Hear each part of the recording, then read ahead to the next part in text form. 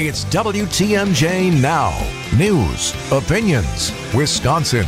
Everything you need to know in the Badger State and beyond. Now, here's your hosts, Sandy Max and Steve Scafidi. And let's not keep them waiting any longer. Our special guest, 11 o'clock hour today, is the mayor of the city of Milwaukee, Mayor Cavalier Johnson. Welcome, Mayor. Andy, Mayor, how are you doing? I'm good. Good morning. Sandy's the non-mayor in the room. That's okay.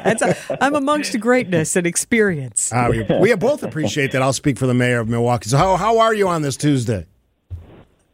I'm feeling pretty good. Early this morning, took my kids to school, and they're all doing well, and life's doing well, so I feel good. All right, so now I'm going to ask you the tough questions. That was the easy one. So headline, Milwaukee Journal-Sentinel, Sandy and I talked about this yesterday. Administrative screw-up leads to Milwaukee missing the deadline for a $15 million police grant. What happened here? Yeah, so as you know, Mayor, in Wisconsin, police departments, fire departments are administered separately than in the mayor's administration. I do know that even given that the police department is investigating here, the city has applied for numerous COPS grants over the years. I've been a champion of accepting COPS grants. So this was an issue that was problematic. Again, the police department is investigating there. Although it happens to be that if we had gotten awarded the grant, we probably wouldn't have been able to implement it anyway because of the provisions in Act 12, which disincentivize us from applying for federal COPS grants. So that's something that I hope that in the future we might be able to take another look at. So let me ask you about that, because I've heard that argument made and I saw it discussed. So the argument is because of the current classes that you've already committed to, current funding, city money, you would have not had room for these additional officers? Is that the argument being made? Well, the bill only allows for us to utilize city funds for hiring police. We can't count grant-funded officers towards our maintenance of effort goals. So if we had, accepted this grant, those officers, they wouldn't have counted towards the goal. So that's where, part of the problem is, and that's where I want to, see that we can possibly change some of that in the future. Would you be opposed to going higher than, I think the number was 1735 then, with these additional, if we would have gotten the grant, an additional 50 officers?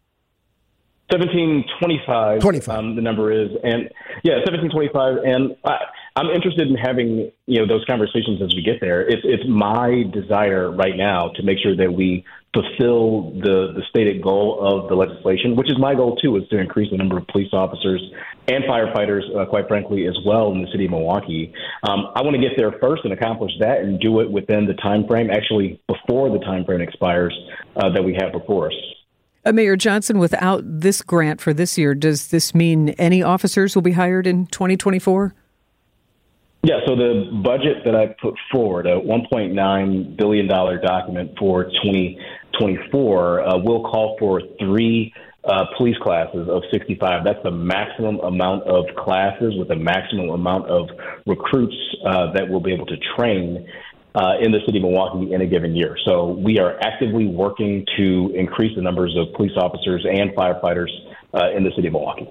Let me ask you this. Does this happen often that somebody misses a deadline? I understand the separation between the city and the police department, but does it happen often that a deadline is missed? This one sounds like it was a last-minute submission that had some technical snafus. Does that happen very often?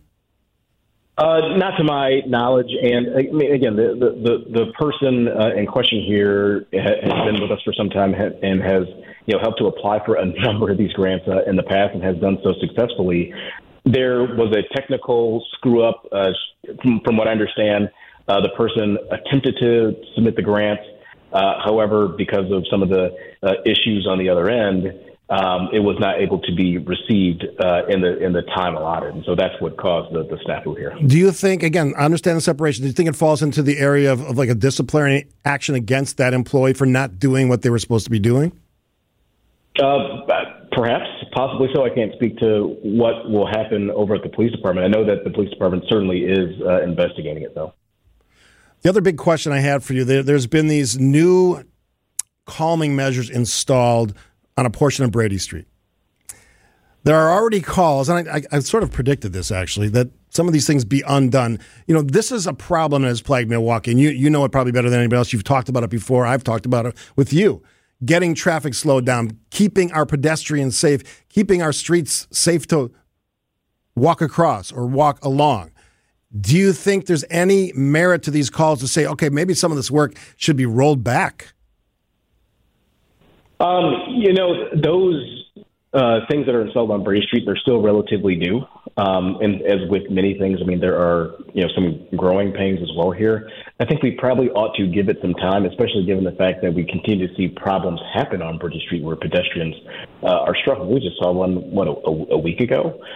Maybe that's on top of the incidents from the past number of years, or even the past couple of months, where there have been high-profile incidents where folks have been hurt on that very popular stretch. And that's what the goal here is, to make sure that people going to Brady Street, and not just Brady Street, but traversing across the city, are able to do so in a safe manner, and stopping vehicles from driving as quickly as they are through neighborhoods on city streets. But you can't confirm that you were asked to kind of restore some of the old traffic lanes previously. I know that there has been some call to remove some of those things that have just been recently installed. I haven't had conversations with the Brady Street bid that's been doing a study on that, or even the people that have made some of those calls to remove them. I say, given the fact that we've had the challenges that we have had on Brady Street, I think we probably need to take a beat and not turn around and uninstall what we just installed. Let's see if we can get some traction first to slow down some of that traffic down there, because I don't want to see more people getting hurt on that popular street that people go to for nightlife and entertainment and shopping and dining and everything you can imagine in the city. Mayor Cavalier Johnson joining us on WTMJ now. Real quick, because I know you're a busy guy and you got a lot of things on your plate. Have you had an official position on 794, the removal, the replacement, the renovation, what that might look like? Do you have an official position on what your take is on how that plays out? Well, we're still getting information. I know that the Department of Transportation has worked over the course of the past several months to get feedback from several interested parties, constituents, all along the route here, to get what their feedback is. And I'm interested in continuing to explore what that looks like.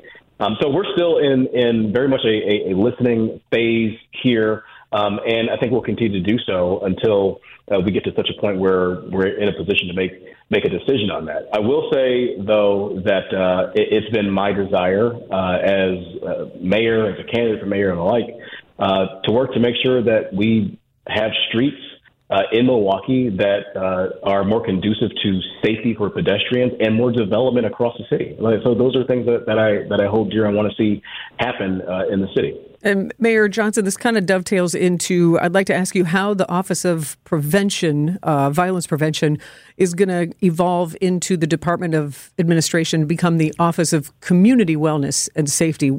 What do you see some of those big differences will be moving forward?